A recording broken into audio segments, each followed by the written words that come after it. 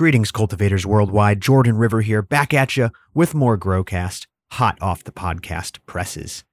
Today, we have a brand new guest here to talk about vegetable gardening and growing with organic liquid nutrients and growing all sorts of different species of plants. Kyle from the FOOP is here, and today's episode is going to knock your socks off. Kyle is a longtime second-generation horticulturalist. He knows a lot about plants, and he's going to blow your mind with a very entertaining and very educational episode today. Before we get into it with Kyle, though, shout out to AC Infinity, baby. ACinfinity.com. Code GrowCast15 to get your savings and keep the lights on here at GrowCast. We appreciate your support, and we love AC Infinity. They make the best grow tents around, extra thick poles. They've got nice, durable, thick siding. Now they have the new side ports. People have been asking for those, and AC Infinity, listen. Plus, they've got everything else you need to grow. They've got lights and pots and fans and their oscillating fans, the Cloud Ray system. Check out their humidifiers, the Cloud Forge. How nice is your humidifier? Maybe it's time to replace that. The Cloud Rays are my favorite oscillators on the market. And of course, their Cloud Line series, what they got it all started with. All those years ago when we were partners with AC Infinity, all they made were those inline fans, and they're the best in the game. So shout out to the entire AC Infinity suite. They've got everything you need to get growing, from fans to tents to lights. Code GrowCast15 works at ACinfinity.com. You support us and you're getting some badass durable grow gear while you're doing it. So thank you to all you listeners using code GrowCast15, and thank you to AC Infinity. We got some big giveaways coming up, so stay tuned, everybody. All right, let's get into it with Kyle. Thank you for listening and enjoy the show. Hello, podcast listeners. You are now listening to GrowCast. I'm your host, Jordan River, and I want to thank you for tuning in again today. Before we get started, as always, I urge you to share this show. Send this episode to a grower that you know. Get someone growing for the first time. It's the best way you can help us at GrowCast Podcast. Share this episode. It's going to be a dope one. And see everything that we're doing at growcastpodcast.com/action. That's where you can find all the action, the membership, the seeds, the classes, and everything. So, everyone, today we are back on the show for an amazing episode all about other plants that we'll be growing, all about organic gardening and maximizing our yields and our sticky harvests using liquid organic nutrients. Today, as a first-time guest, we have from the FOOP, it's Kyle. What's up, Kyle? Hey, man. How are you? Hey, everybody. Thanks for having me. I am doing excellent. Thank you for coming on the show, everyone. Kyle is an incredible grower. He grows a lot of plants, not just cannabis. Lots and lots and lots of plants. You can find him on Instagram at Green Ninja Growers and see everything he's doing. He's also good friends and working over at the FOOP on their liquid organic nutrient lines. Kyle, it was dope meeting you, man, hanging out in Virginia. You are a deep well of knowledge when it comes to not just cultivating cannabis, but cultivating a lot of different plants, man. You were showing me you're growing flowers, you're growing vegetables, you're growing herbs. Can we start there? Can we start with your background? What brought you into horticulture and what brought you into cannabis as well? Yeah. So I am a second-gen horticulturist. My mom was a plant person. She grew up in the industry. And actually, later I found out even my grandmother grew African violets on my father's side for ribbon awards back in the day. So weirdly enough, I come from a background of plant people. My growing industry, I have been in the ag industry. So production for basils, flowers, shrubs, trees, a lot of production for garden centers. If you went to go buy plants at a store, I grew them. So I grew, I don't know, a few million plants a year overall, a million basil plants seasonally. Through COVID, especially, it exploded. Jeez. So we had a lot of production happening. So when it comes to growing, a lot of stuff, my specialties in woodies, which is trees and shrubs, but along with that, with native perennials. I'm one of those people that always point out exactly what something is when you're walking down the street. And nobody cares but me. But I'll tell you what the Latin is on the tree. So, yeah. Yeah, that is true. I did experience that firsthand. But that is really cool, man. So all the Home Depots, all the Lowe's, these types of stores are nurseries. Is that who you were slanging these millions of basil plants to? Yeah, the place I worked had their own 2 retail stores, and they had a lot of production, and we sold a lot of stuff to Virginia, Maryland, And then previous to that, I worked at a couple other tree farms and was a retail horticulturist in Whoa. a big nursery. Very So cool. my life has been plants. I started getting into it at a young age. I was raised a little free, so cannabis was a little bit more of a not so much of a faux pas in my family. Sure. So it was a little bit more of a casual growing experience when I was younger too. I did have a couple plants in the garden and so forth through the years. So I've been growing just everything and anything for my whole life. Jesus. So you've been growing cannabis for a long time too then, huh? Yeah. I mean, even through the years, yeah, pretty much my entire life. That's I mean, crazy. I tell people all the time, it's just been a plant to me. It's just how I was raised, never hurt anybody, never done anything wrong, just kind of one of the plants I grow.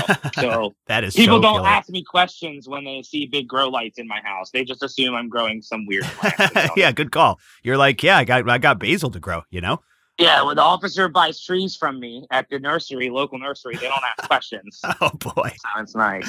Which trees were you after, officer? Yeah. So just really quick before we get into the specifics of your growing of all these different plants, when you're doing those huge grows to sell to nurseries and hardware stores and stuff like that, are you popping from seed? You pop all those basil from seed and then sell them? Yeah, actually. So there's a lot of ways you can do it, but the cheaper you can go, the better, right? You're always growing for pennies in that industry. So you can get little plugs and little 500 plugs in one tray, which are very tiny. But what we got down to were seeds. So we were seeding pretty much, I was seeding a few hundred trays a week, just seeding them. And then a week or so later, about 10 days later, they were growing big enough and I would get them out to the stores. Wow. And then we also, and every year, once a year, we did a tomato sale, which was A to Z. So there's at least one tomato for every letter of the alphabet. And I would seed over 15,000 tomatoes with me and just a couple ladies, my helpers. And it was just three of us. And I would be sitting there seeding from 7 o'clock in the morning to 7 o'clock, 8 o'clock at night with a headlamp, with headphones in, just seeding tomato seeds. So, yeah, I mean, there's a lot of ways we do it, but we single-handedly with a team of 3 or 4 would seed millions of plants. That is wild, dude. That is so cool. Every day, all day. That is a big kind of trend in the cannabis industry that I've noticed, which is cannabis truly is a gateway drug, but not how they say it is. It's a gateway drug when you start growing it, because you start growing cannabis and then next thing you know, you want to start growing everything else. It's a trend that I've seen with home growers, and it's something I want to kind of dive into here with you because you have experience with all these different plants, and not all these plants eat the same. Not all these plants act the same. So I'd like to ask to you, for those cannabis growers who are looking to expand into other plants, right? Maybe they've had some successful harvests under their belt and now they want to grow some vegetables. Maybe they want to grow some herbs. What would you recommend? Maybe like your top 3 plants to expand out into as a cannabis grower. Maybe something close nutritionally, something that we wouldn't be too thrown off by growing. First step, peppers. Pepper guys and girls out there are crazier than cannabis growers. You guys think you're fancy with your, mothball, hurricane mixed with Oreo, banana pop. No. Pepper guys and girls out there, we're talking people that love hot peppers and have been crossbreeding and breeding peppers for competitions for years. They have their own cannabis cups, but with peppers. I met a guy back in the day. He used to come into the nursery I used to work at, and he would bring these peppers. Well, he would bring them in with rubber gloves on in 3 Ziploc bags and be like, don't touch them, but just slice them up and put them in a burger or something. It'll be great, or a salsa. And I'm like, so I can't touch it with my hands, but you want me to put that inside? And he was like some scorpion Trinidad, like hybrid with a habanero. I mean, he would come in and he had a curly mustache and everything, the long curl mustache. And he was missing an ear. I mean, he was a really eclectic guy, but like, this is like the pepper world. Right. And these people love it. And there are so many varieties and people out there crossbreeding. If you're out there breeding and cross-pollinating cannabis, you're literally doing the same thing for peppers. And it will almost feel like a rinse and repeat, not only in the process, but also in the nutrition, right? So like peppers are very heavy feeders. They need a lot of good iron. They're very nitrogen heavy because it takes a lot to produce those peppers. Sure. So a lot of times what I end up doing is like if I'm growing peppers in my house, I for my whole life have been using what I would grow any cannabis with, right? Whatever that may be. Right. So I do use heavier fertilizers. Or when I was growing production, I grew, 60, 70 varieties, and I would always mix that mix of fertilizer a few hundred ppm heavier than everybody else. Right. Okay. So they were definitely heavy feeders, but it will feel very homey and comfortable to cannabis growers because they're also small and you can easily grow them in a tent, which is huge. Right. And so cannabis eats a lot, right? You talk about these heavier feeds. Like compared to these other plants, cannabis is a heavy feeder. And you're saying peppers can kind of keep up with that cannabis regimen? Yeah. Yeah, in a lot of ways. I mean, you wouldn't necessarily ever have to flip to some like bloom fertilizer with heavier phosphorus.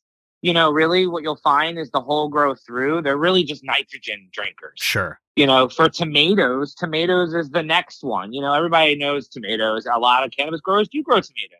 Mm-hmm. And one of the things is that, there's a lot of crazy varieties. There's a lot of hybriding going on. There's tomatoes on websites like Baker Creek Seeds, which are already out of stock for next spring. I'm not talking like 2 months. I'm talking like 2024 spring already sold out. I've noticed that. That's crazy, dude. Yeah. So you guys, we think like, the next drop of a seed from a breeder is a big deal. Where like, garden ladies have been worrying and stressing over this since magazines were how you ordered them, right? like this has been a thing. So Holy a lot shit. of people don't realize it. So I have a seed catalog that's bigger than a phone book from one company. There's a couple big, really massive companies out there. Seeds and genetics in the plant world is just as sought after. Yeah, big deal. Yeah, so you can get really nerdy into varieties of tomatoes. You can bake that off of how you use them or what flavor you're going for.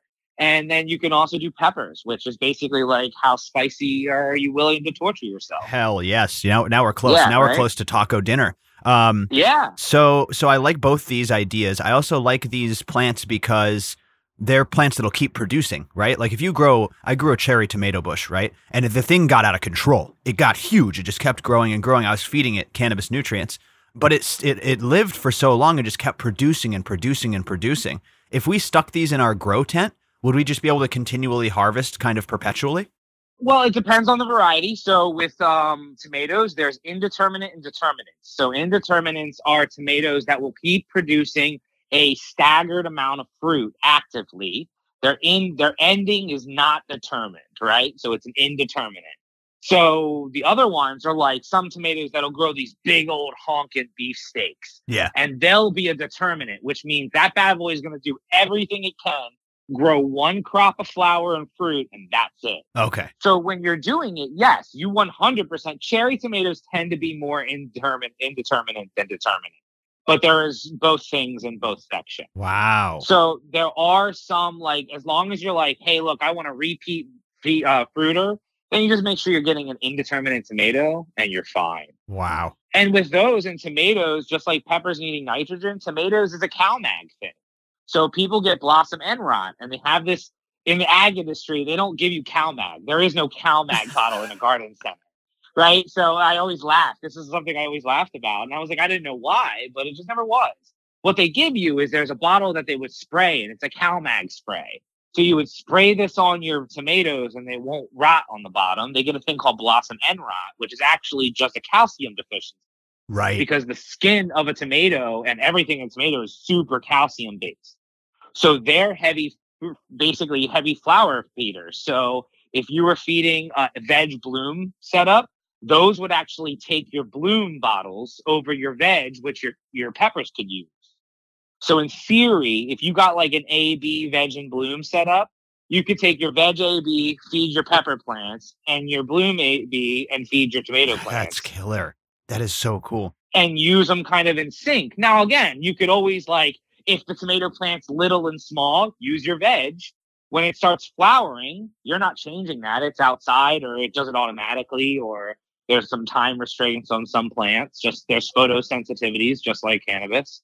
But a lot of times, once it starts flowering, then you would just move it to your bloom, just like a cannabis plant. That is so And cool, man.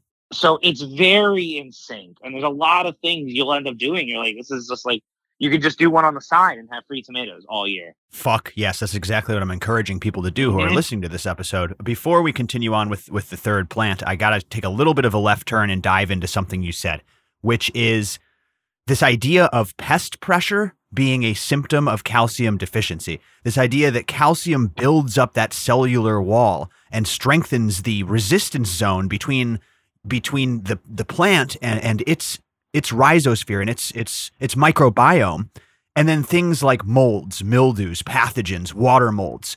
I am really starting to realize that, that's what we were talking to another guest, and they were saying the easiest sign of calcium deficiency is a fungal pathogen. It's disease pressure, because the plant isn't showing a deficiency necessarily, but the cell wall isn't as thick as it could be if you had loaded that calcium. Is that kind of what you're saying with the tomatoes? That's why they add the calcium, to strengthen that cell wall and prevent a pathogen, a fungal pathogen. Yeah, I mean, that's why the tomato in general, that's what it uses for that whole wall, that whole skin on the outside. It's all calcium. Basically all calcium, right? Wow. So, and yeah, like in a lot of ways, plants use things, but it wouldn't even just be like saying it's just calcium would kind of close a lot of doors, whereas like silica is right. 100% based for cell wall strengthening. So if you use silica on foliage or on a plant or in the roots or whatever, you're actually building cell walls, which is protecting against wilt, against heat stress, temperature stress, bug pressure, any sort of disease pressure. When you look at mold growing on foliage, what it is a little spore, and that spore sticks this little tentacle out and kind of finds like a cell wall gap and tries to work its way in. So if those cells are really, tight together and they're really thick and they're strong, you won't have that breakdown where there's a moment where that mold can find penetration. The break in the armor. That's one of the biggest things. Yeah, You're exactly. so right. A chink in the armor is what they're looking for. Exactly. And we were just talking with Dyslexic Stoner. He's the microbe guy, you guys. Why can't I think of his name? You listeners know who I'm talking about, the pathogen specialist. And he showed this exact thing, a drawing of the cell wall and how the fungal tentacle, like you said, slips in between those cells and through those cells. So just crazy that we're thinking about, again, calcium, loading calcium, even if you don't see a deficiency, providing ample calcium to your plants, as well as silica in others. Yeah. Very, very cool, man. Super It's cool. about keeping the plant healthy, right? It's just like everybody knows. Like if you're taking vitamins to supplement your lack of diet, if you don't eat a lot of greens and you're lacking in iron and all, like you take a supplement, like that keeps you healthy, right? So just as we are, the more you keep the plant balanced with what it really wants available, the healthier that plant's going to be. The healthier that plant's going to be, the less it's going to trigger for other insects and other pathogens to come over. Right. That makes perfect sense. Yeah. So back to this idea of veggie cannabis growers. Love the tomatoes and peppers. Those both make a lot of sense. I've had some good success with jalapenos, with cherry tomatoes, but I'm looking to go even bigger. What is your third top 3 veggies to grow? So a lot of people, if you're going and I can't say it's necessarily at this point, it wouldn't be as easy to do same tent because of temperatures and all. Uh-huh. If you were going to say, hey, I've got this old veg tent, I don't use it anymore. What can I use it for? I got this extra light. Uh-huh. You could put a very easy lettuce room together, which in a cool basement basically won't need any heat or any cooling as long as you're just using like an LED or T5s. I mean, with T5 light bulbs, if you did LED T5s, like a 4 bulb, one of those 4 foots or something like that in a tent, you could grow enough lettuce to feed a small family. And it would be rotating like every 3 weeks, 3-4 weeks. Ooh, okay. And you can get some colorful lettuce. This is planting lettuce and harvesting, like you said, and then replanting? Yeah. And you could use soil. Everybody immediately jumps to like what they see on the internet now with all those like styrofoam tables and hydros. You could do an ebb and flow table. You could do a hydro table, whatever your tech and you want. But if you're like, hey, I got an extra tent and a T5 light's going to cost me only $100 and something, I'm going to go ahead and grow some lettuce. You could do that in soil, in some pots.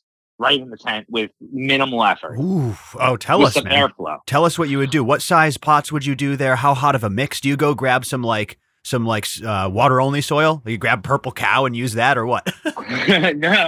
No, it's even easier. So you don't even need to feed. So the thing about lettuces and all is they're kind of like insta grows. So what I was testing when I was testing fruit back in the day, we were running it on all sorts of herbs and veggies. And what I found is that my lettuces, like, honestly, anything more than like 100 ppms, it just kind of made it weird. So I was barely feeding, if at all. A little bit of organics in there. If you made my personal way of doing it, you would probably be able to reutilize your soil. I know your guys here are all like living soil people, and you have a lot of like diverse soil people. If you were doing a healthy soil, you should be able to plant lettuce in it multiple times. Wow. And as long as you got to keep your temperature, that's the difference. You got to keep your cool temps. It cannot get hot in there. When do they not like it? Do they not like the high 70s even?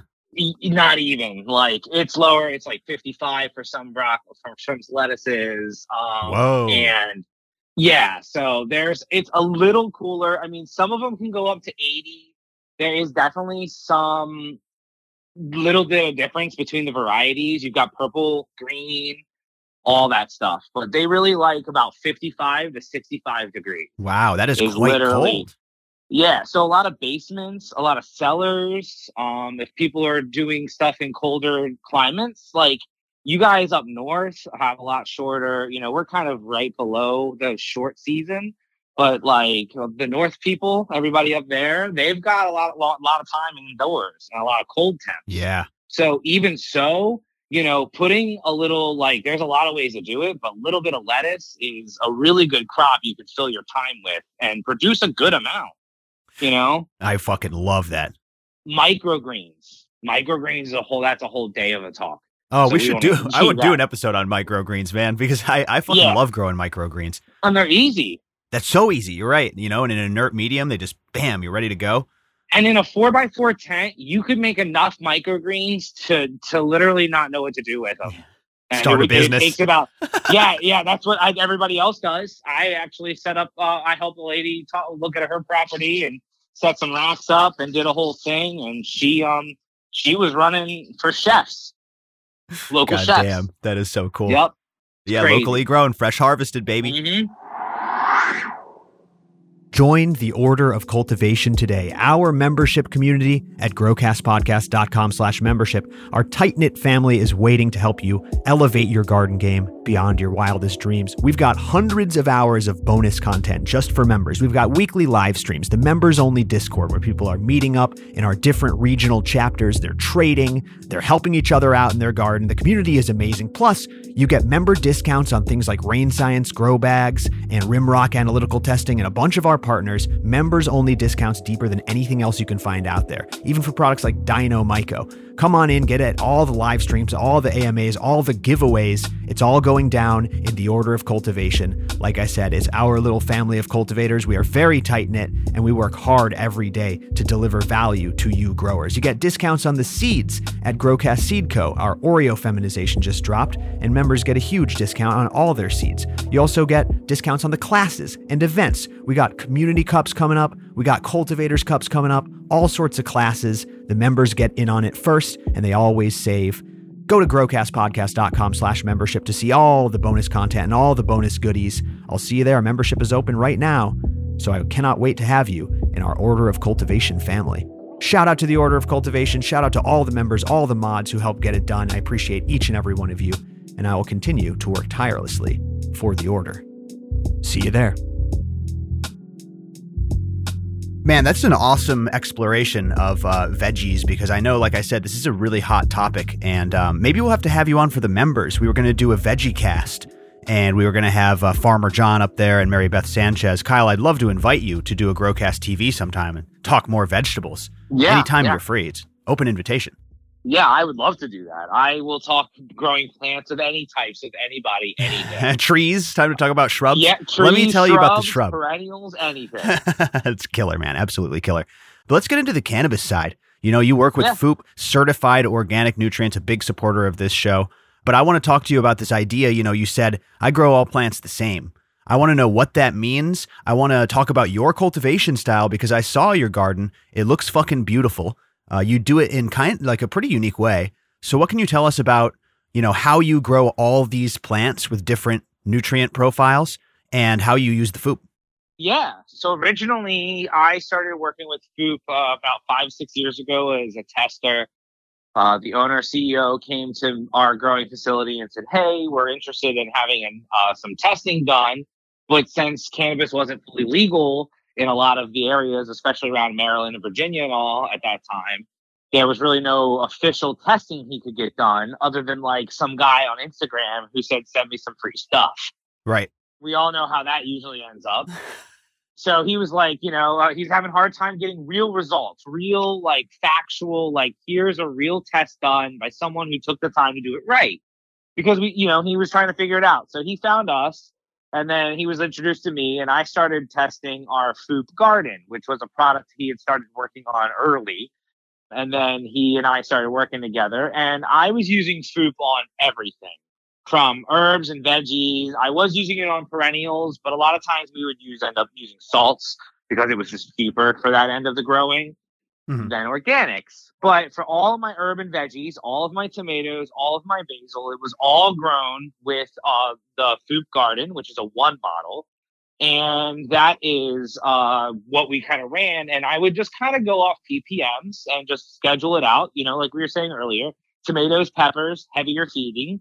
So they would go heavier, basils, herbs, and stuff like that. More of a 200 to 300. Lettuces, about 100.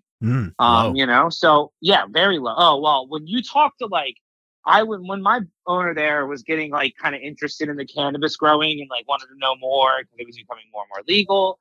He wanted to see, he always asked, he goes, "Well, what are they feeding?" And I would tell them, the ppms and the EC that we, use in this side of growing. And they are blown away because almost everything you've ever purchased has been grown with less than 500 ppm of fertilizer. So there's a huge difference there. So that's something that was looking at when we first started.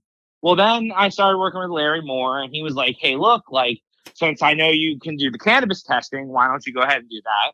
So I started working with cannabis testing on it. And that was a while ago. And so the way I do something a lot different. I'm not much of a nerdy, grower where I'm in there every day and really working on it and always trying to find new additives to add in. I grow a plant like a plant guy who doesn't have time to grow plants anymore. So, I've been watering plants. I mean, you talk to me about watering. People are like, "Oh, I'm in there. I was in my garden 15 hours this week." I used to water for 60 to 80 hours a week alone. So just with 2 hoses, you'd put headphones in, you'd cycle your headphones wireless 3 and 4 times through a day. And it was just like all day you'd just be watering. Jeez. So that's kind of, I do things a lot simpler. I've done complicated grows. I do mostly experimental grows now. I'm always testing FOUP against new products with new additives that hit the market that get popular. I want to make sure they don't do anything weird with FOUP. So a lot of my gardens nowadays are more experimental. Whoa. Yeah. So I'm always testing. That's I'm always fun. running new ideas. What about your medium? I want to know exactly how you grow. What size pot, what medium, how are you watering? How often are you watering? What's your pH schedule or strategy looking like? So I go 2 ways, right? So real soil mix. I'm a huge proponent of down to earth. A lot of you guys and girls will know it. Right. It is like one of the best products. It has been around for me for 20 years or whatever. I've been using it my entire life. Like before people thought, "Oh, it's the best thing." It was a product forever. So I will go 2 ways. Back in the day and still to this day, I will use ProMix.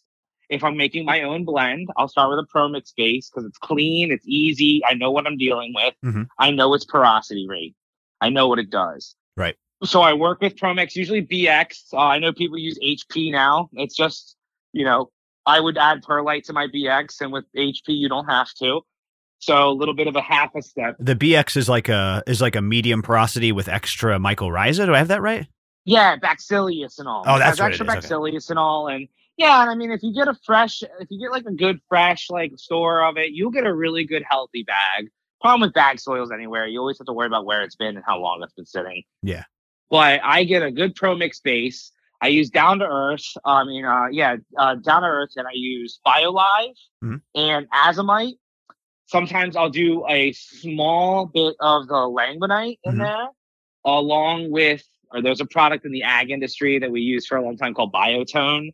It's not as like fancy, but I'll tell you what, for like a quarter of the price, you're getting a ton of bacteria. Yeah, that's right. That Biotone that's up on the nursery shelves. Yeah, what's that brand? All that Espoma. Espoma. That's exactly right. I call it the rainbow wall because they have holly tone, plant tone, tree tone, palm tone. They got all the tones. And then the Biotone. Good call. Yeah, so Biotone's one of those oddballs on that lineup that actually is a one-off, really good product. The rest of them are like very, very barely changed between the bags. Right. But like their Biotone, that's a phenomenal product. I suggest it for anybody growing anything outside because it's cheap. It's a really cool product, but that's my base for my soils. Do you use those down-to-earth products at recommended dosages? Yes, I do. I use BioLive and everything at recommended. Have I gone up and down? Sure. Have I done anything that's made a life-changing difference? No. I pretty much just stick with it so that, you don't mess it up. The other key about what I put in is a charged biochar. I am a huge proponent of biochar. Back in the day, I used to have to mix my soils, and then my mom and I would just like leave them in like wheelbarrows or whatever, and we'd have to deal with it later. And you'd have to charge that biochar.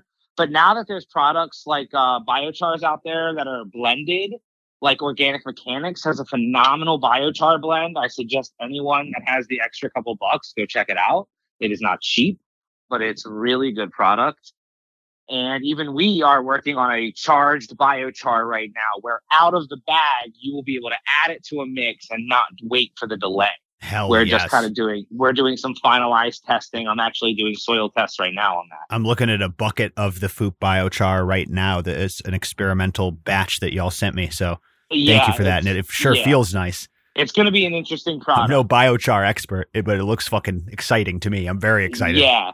Well, it's 100% cedar. It's exclusive from a cedar farm that does only biochar from the cedar trees grown on that farm, because we're very organic based. So it has to be OMRI listable. So her farm happens to be OMRI listable. So she's one of the only OMRI listable farms that we met. Wow. So that is one of those, that product, even down to our simple biochar, its quality is, it makes a huge difference. That is very cool. So you run this, what I would say is like a moderately mineralized potting mix type solution, right? Yeah, I mean, I will definitely I will add some sort of compost, a leaf grow, or we use leaf grow in Maryland. That's why I don't bring compost up a lot. I always forget because to me, leaf grow is just automatic, but it's a leaf compost manure that we use here. That's a local product for us. But lobster compost, earthworm castings, both a little bit of that in there as well. And then after that, I think a lot of people tend to over amend their initial soil, because with dry amendments, and even when you're using liquid lines, right? So I use dry amendments as a starting point. A lot of people want to run dry amendments all through, but it's definitely tougher for you to work with. Sure. It's a different rate that it goes in, with a nice liquid feed. And a lot of people did dries because they want to be organic. Well, now with Foop, again, it's one of the only products that are based here in Maryland and in the U.S. that is a full organic. Right. That is a liquid line you could use. And you could say, because that's what I do. I use a dry amendments to start my soil. If I'm going to be lazy, I get a full speed soil like Ocean Force or something. We all do it once in a while. Sure. But if I make my nice soil amendment, I will then just use Foop liquid, and I add no CalMag, no nothing. It is just that. I do have a couple little secrets that I add in. There's one of them I will tell you is a B vitamin supplement. Sure. I love B vitamins, couple weeks in veg, couple weeks in flour, but in a 5 or 7 gallon pot, I run large veggies because I like to grow the plant. So I run long veggies, 4 to somewhere between 6 and 8 weeks usually. And then I flip and run a full flower, and it runs beautiful big plants. I run 5 or 7 gallons. The plants get about 4 by 4. and with a liquid feed with no extra amendments to the grow, my base soil mix, and then liquid feeding. At this point, FOUP is my base for my standard control, if I call it my control for my testing. No CalMag, no nothing. So you can scroll through in some of my old posts. I don't post a lot, but some of my couple grows ago, a lot of those are 100% FOUP only testing runs. Whereas I was literally not allowed to use additives because that would ruin the testing, right? Yeah, and of course. And there's an honor to it. So I try morally, I love to know that product and that test was unscathed. Like no one touched it. No one could have screwed it up. If I put it in there, it's the only way it got in there. Nice, man. That is really fucking cool. Now, before we go on, what was your dosage with the FOUP and how were you watering? Do you water to runoff? I know we had a conversation about this that I found pretty enlightening. So watering is very tricky, right? So it depends on your media. However, a lot of people I find, and I talk to like dozens of people a week, customers of FOUP that are buying $10 bottles to $30,000 to big, large commercials we work with. And I can't tell you like that people, the general consensus out there about how much to water is, I really feel is a little drier than people should water. I mean, I think they need to really start heavying their hand down on watering a little bit. Sure. And adding a little bit more, because I have a lot of people say, hey, with organics, I don't want to do runoff and all. And I get that. Like, I'm not trying to tell people out there to flood their pots and fill buckets of runoff. We don't want that. A, it's wasteful. But B, you don't want to wash out good microbes. Right. So, but even with an organic, like having a little bit of runoff is really important because it's the only way to know you're fully saturating your soil. True. And the saturation of your soil, if there's grass, I mean, and this is something you could look at. And once you figure out your porosity and start doing some soil science and like mathematics on it, there's a lot of rates out there that have been, studied by scientists for years that say X amount of soil takes this much water to be fully saturated. Right. Right. Now that depends on how much roots are in it. How big is the plant? There's a lot of like other variables, but a lot of people are putting a 1/4 gallon to a 1/2 gallon into 5-gallon pots, and 3 gallons. And that's just not what you're creating is these dry pockets. And even though you're thinking you're watering fully, you're really not. You're missing pockets that are like dry sponges. I call it the dry sponge effect because when you put a dry sponge in water, it kind of floats dry for a few minutes. Hydrophobic. Right. It's hydrophobic. And a lot of soils, what people don't realize, especially when you're making your own soils compared to when you're buying a soil mix, they add wetting agents. And a wetting agent, people stay away from that term, but a wetting agent can be a simple product that literally is just letting that soil re-obtain water at a better rate. Yeah. So it's something that we forget about when we make soils, that some of them you're not adding wetting agents. So if you let your soil dry really down hard one time on purpose or accidental, then when you go to water again, you're like, oh, well, I only water X amount. Well, that whole part of that goes away. Washes right off the top. Washes right off the top. Because of peat's ability to become hydrophobic. I forget the guest that said it, but peat is so hydrophobic when you let it dry out that in South America, they use it as roof thatching to let the rain run off the top. That's how hydrophobic it becomes. I think it was Joshua Steensland who said that, but I was like, oh my God, it really is an important point. And like you said, people adding wetting agents to the mix. Yeah. I think it's interesting because what you're describing is you're running like a quasi-mineralized soil or like moderately mineralized soil and then adding liquid organic nutrients. So the runoff question is like, well, in a traditional living soil, you don't want a bunch of runoff, like you said, but in a traditional bottled nutrient line, you do want that runoff. It seems like you're saying kind of shoot for the middle, like a little bit of runoff using the FOUP. Yeah, like I run with a little runoff. I mean, runoff is important because not only is runoff important for a lot of reasons, even with organics, you're not worried about salt buildup. But what about just ppm buildup? Yeah, mineral buildup. Sometimes, when you water a house plant, right, and you feed it really good, and then it just kind of sits and it doesn't dry out for a long time, and then you go and like water it really well, it'll actually come out and look kind of like Coca-Cola. And like a lot of times you'll see that in all sorts of pots, no matter what product you're using. And what that is just a lot of buildup of just excess things. Right. And a lot of times that needs to come out every once in a while. So watering is literally, I know we spoke beforehand about like, things people do that they might screw up but it is watering is like the toughest job of growing plants. And I can't say that enough. I know I got complacent, growing for like 7 years or whatever. And then I got a moisture meter and I was like, holy shit, I can't water. People really say that like watering is one of the simplest acts of gardening, but one of the hardest to master. As like a lifelong horticulturalist, do you agree with that statement? Oh, I have yet to approve anyone to trust in the weekend watering without me going in to check behind them. Even people who have been there for years? I work 7 days a week for years and years and years. I mean, I can't tell you, I've gone my whole life and never really had a vacation, like a real one. And so like I will tell you, I wish one of those people on the ways could have watered right.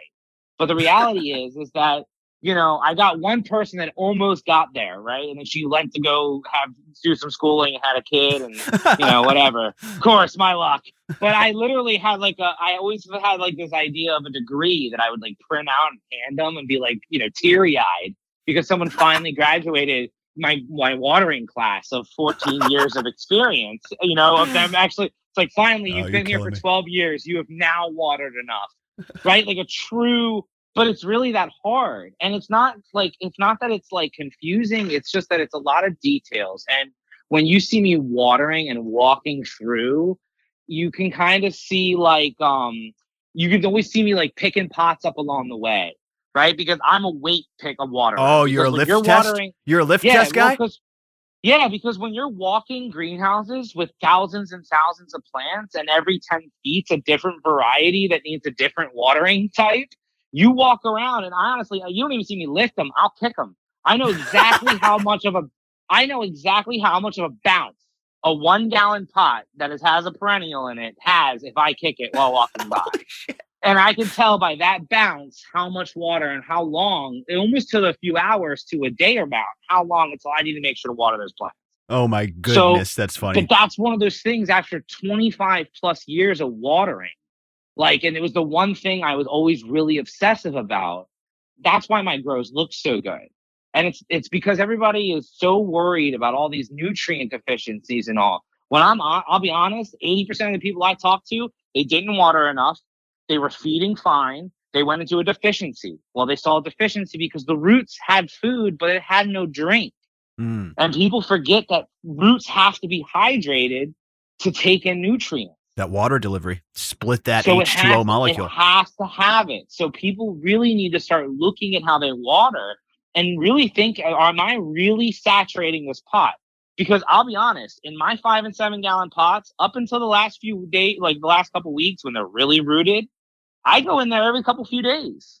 I don't walk in that room for 2-3 days. I will water a 5 gallon pot and walk away for almost 3 days. I'll go in there the second night just to make sure. But the reality is that's how long you should be able to, that soil's holding water and it slowly shrinks that time as its roots fill in and the soil breaks down. That is a really interesting style, man. I would love to put together a PDF of this or something. It's just kind of a very casual, I know what the plant wants. I know when it needs it and I know how to give it to it. So with all of those things, I never walk in that room and expect a problem. And if I go in that room and I see a problem, what's going on. And if you don't, it should, just take a moment of breaking it down. But if there really is a problem, it's probably because I'm doing an experiment. But the reality is you should know, okay, I have a lot of people go, okay, Kyle, hey, look, I got FOOP and I'm feeding it and now my plant's deficient. So I need to feed more. Well, I can promise you don't, because if you're using the schedule and everything's in line, then your plant is getting enough food. So now we have to figure out why it's not getting enough food. Right. And then it turns into it always ends up being a pH spike they didn't pay attention to. Sure. Or honestly, underwatering. I had a guy who answered every question I asked properly. And the last thing he told me was, I give it a half a gallon every time I water. And I said, well, when do you increase that watering? He goes, never. Well, his problem was every grow in week 4, he was starting to have deficiencies. And he couldn't figure out why. Well, that plant was so big and rooted, he just never increased his watering. Wow. It was the simplest mistake. He just never thought about it. So overwatering is crazy. It's so true. I see it all the time, man.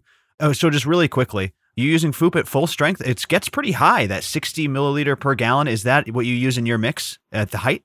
So yes, but what I do is I've played a lot of ways. So I've gone a lot of ways with FOUP. And in the testing, that's been my job. At one point, Larry said, this run, I want you to burn your plants. So I was speeding 3 and 4 and 5,000 ppm trying to literally burn the plants. And he was like, if I was like, the loss was recoverable kind of thing. Like he was like, try to burn the plant. Wow. And what I found is that the only thing that really ends up happening is that you push yourself into a lockout because it's too heavy in the soil, which is just general knowledge. Like anything, you could just overdo the soil. But more so, it did nothing. And it was just wasteful. Sure. So what I've kind of gotten people to, and when you talk to me, like, and people call me all the time, because I actually tuned a lot of grows in, and a lot of the growers that'll talk to me over the months will hear me tell them, like, hey, look, if you're doing this type of grow, I've gotten a lot of growers doing that with a lot less usage. So like hydro people, I'm dropping their usage somewhere between 20 and 30%, sometimes more, depending on how they're growing. I got guys, every person in the world doing some type of hydro and every type of media. Right. Right. Like, so it's the same water system, but every one of them have a different media. One's rock wool, one's cocoa peat mix, one's a soil blend because they were crazy. You know, there's been all sorts of stuff. One guy was like, I make my own custom soil. Yeah. Right. So there's why he was having problems. So there's a lot of things that like people, you know, it just, you know, happens. But there's a lot of things like that. Yeah. That just kind of, you know, it puts a lot of media changes into it. So I have run FOUP at half strength. I've had strains love it. I've run FOUP at full strength, and I've had strains not love it. Right. So with any fertilizer and any product, it's about tuning it in to you, your environment, your plants, and your grow. You and that strain and your soil are 3 people that need to know each other better than anything I can tell you over the phone. Man, that is a really good point. The different feeders, the cultivar dependency, and then, like you said, environmental factors like heat and light saturation. Right. I mean, some plants like it a little warmer. Some plants don't. So it's all about learning. But FOUP is so versatile that it does. I have tuned it into so many types of grows that I know at some level, and maybe I don't have the answer right off the bat, but like if you kind of take my thinking and you're willing to try it and you tune it in and like shoot me a text and we work it, usually I've yet to have something where we've just been like, you know what, man, just switch somewhere else. Like try something else. This isn't going to work for you. You can figure it out, man. I think a lot of people want that though. A lot of people are really attracted to that organic certification, man. And let me break it down for you, Kyle, because like, on this show, I have no masters. We pull no punches. Like one of the reasons I like working with Larry and you guys is I tell my sponsors I'm allowed to say anything I want about your product. I'm allowed to say anything I want about competitors' products. A lot of people don't like that shit. Yeah. But Larry was like, go, let's do this. And that shows confidence in the product. Now that being said, let me break it down for you. I will tell you exactly what I think of this product and having been using it. And for the audience, give you a little bit of advice, which is the organic certification a lot of people are attracted to. There's something about the aquatic microbes and the fish waste that brings out excellent flavors. I love what it does to my plants. The fact that it's a 2-part bottle line makes it very, very quick and easy. However, it's probably its biggest weakness is also its greatest strength, which is it doesn't have that chelation agent, right? We talk about EDTA, this acid, this chelator that allows your plants to take up all sorts of different minerals. Well, it is a forever chemical. It's in a bunch of the food we eat, gets into the water supplies. It's not great. It's not great. And so when you have a product like yours, like I said, the biggest weakness probably being its greatest strength, you have to get that pH on point. Stabilizing that pH is critical to the nutrient uptake because it doesn't have this synthetic chelator to help buffer that. Is that an accurate statement? What do you have to say about that? Oh yeah, I mean 100%. And you know, with EDTAs, what I actually, you know, grew up learning was poison, right? EDTA meant poison, like it's terrible. Well, I've learned a lot about it in the years, and it's not just poison, right? It has a lot of normal usage. It does, like you said, it's in literally everything at this point. But, as an organic certified, we're even CDFA'd. So we're organic in California, Right. which is not easy. Yeah. So you're right. I stress, and people really push their lines on pH, in my opinion, my personal opinion, where they're like, oh, well, because we're in cocoa and we're doing this and that, we're running this. And, there's these things. But at some point, like plants and pH, the percentage of nutrient that it can take up is very all entwined. So I stress that people have to keep it pH. And one of the biggest thing is when you do mix FOUP or an organic or something that's a living, once you mix FOUP together, it's a living brew at that point. Right. So you literally are like, if you mix it and then you're like, all right, I'm going to go get pizza at Just King. And you go down and you forget, and then you end up like playing a couple rounds of Call of Duty and watching a movie. And like, you go back up there. If you don't go pH it again, it's changed. Right. It's probably spiked way down, because what happens is the more microbes usage and the more microbial life, your pH drops with that. So, it'll move in that couple hours. So I tell people, if you're doing organics, and you guys know this, organics can be finicky, but once you get a groove, it's like less work, right? Like that's kind of the idea. So, and that's what's FOUP is once you get down and you're used to it and you're pHing it regularly. I can't tell you, I can mix FOUP in 30 seconds in a 5-gallon bucket without even thinking. Right. And just be done. Whereas, I've run every brand. I don't have to name drop them, but I've run them all. I've run the big ones that have 8 and 10 bottles. I've run other 4-bottle mixes. But one of those things is like, we've all done it where you're starting to put teaspoons or ounces in and you forget. Yeah. And then somebody calls you and you look away and you look back and you're like, was that 2 or 3? You're on part 7 of 16. And you forget. Yeah, you've got one full one in your hand. And you're like, is this 2 or 3? I don't even know at this point. So one of those things that I've found with FOUP is just like, you just assume you need it and you pour it in, you overdo it a little bit. But what's nice is that versatility won't kill. Whereas if you do that with some other products that are micro-fed companies, like brands, where it's like each bottle is very specific, if you overfeed one of those, you could literally crash a plant. Fry your plant, yeah. Yeah, and there's a lot of sensitivity issues. So, and that's kind of where FOUP runs into this like versatility. And even though it is specific, it does need to be, it cannot be kept in a system for long. I have a lot of people running DWCs, and I talked to 2 DWC guys today, and a lot of them, I'm just, the one thing is I'll be honest, it's organics, and you have to be up on your cleaning better. Yeah. You cannot just mix it and forget it. Like, it's not just, you got to check it. If you're going to leave that in there, you got to go pH check it daily just to keep up on it. This is what real growers do anyway. But when you're coming from the salt world, you just kind of see it as a difficult or it's a waste of time. Oh, why should I hassle? But you're getting, like you said, a whole different world of terpenes out of organics that you will just not get with salts. I think the aquatics is a big part of it. And then something about the waste, something about that like rotting material and the compost world. You know what I mean? It brings so much flavor. But before we close this subject, 6.2 is what you shoot for, correct? What are we pHing to if we're in your style?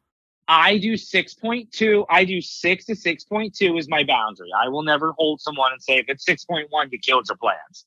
So I'm a realistic human. So 6 to 6.2 is a hard cutoff for veg. Perfect. 6.2 to 6.4 for flower. Oh, okay. Now, with that being said, if you're running at 6.4, and what that does is it lets more availability of phosphorus and potassium. Sure, in. the macros. But what that does, it will cut down on your nitrogen uptake. Mm-hmm. So sometimes when people do this, and I suggest it, they start seeing a lighter green plant. Well, that just means maybe you run 1 feed or so at a 6.3 or a 6.2, and you can adjust. You can crop steer with your pH. Because if you're feeding the same thing every week, but you're feeding at different pHs, you're actually letting your plant be more available, as long as you're having if your soil's not holding wet and never changing, But in the general idea, if you can tune your grow into where you're pHing, it does help your availability. 100%. I see this with the other direction with micronutrient deficiencies. Like you can correct this deficiency simply by swinging down that pH. So really, really good point, man. Yeah, it's a really good thing to think about. And those pH uptake charts are very important to know. Man, like I said, I would love to put together some sort of how-to or like a PDF sheet. I like your style of growing. I like that it's certified organic and you can just get this stuff from around you, like super accessible. That's what I'm focusing on with the course that I'm creating right now, is like this ease, right? So I don't know, man, this has been an awesome episode. You killed it. It's been super informative. I love the veggie talk, your super simple mix, along with the FOOP organic growing style, talking about over and under watering. We barely got to mistakes growers makes, cultivars. We're going to have you back on, Kyle. Yeah. I mean, it's crazy. Like, I tell people all the time, I watch these newbies walk in and go crazy about stuff. It's so simple to grow a plant. But I tell everyone, learn how to grow a plant first. Don't worry about growing cannabis. Great. Just grow a plant. Just grow one. Just grow it and figure it out. Feel the soil. You might try a soil your friend swears by. It might just not be how you like to grow. You may not have no life and want to be in there every day. You need cocoa, right? If you don't, if you want to walk in there once in a blue moon because you got 4 kids running around and 2 jobs and you want soil, right? So it's a world of difference. I love that attitude.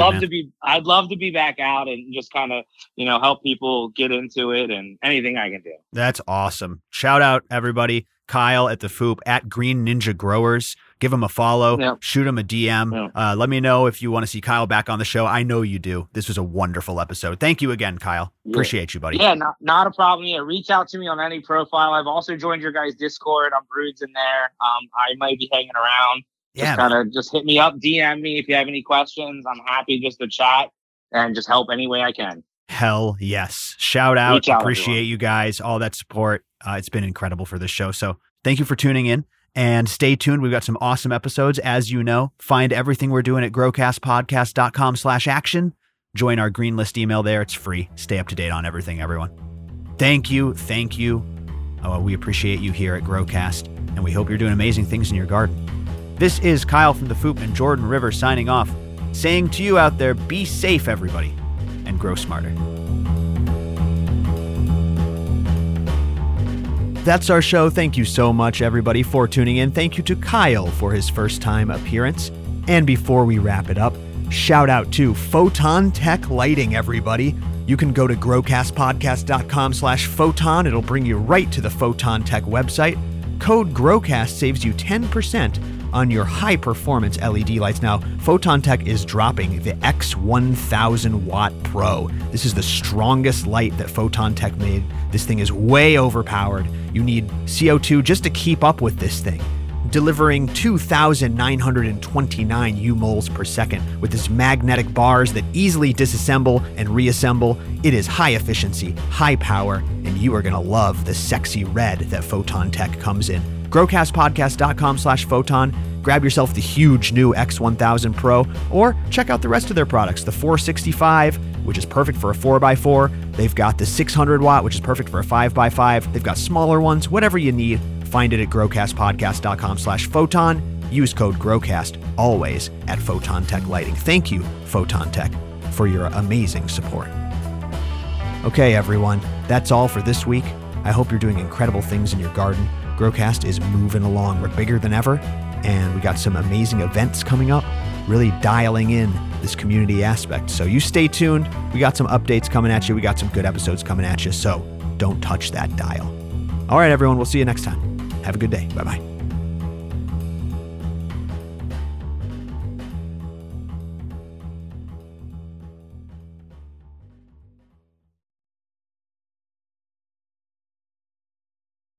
You guys think you're fancy with your, Mothball, Hurricane mixed with Oreo, Banana Pop. No.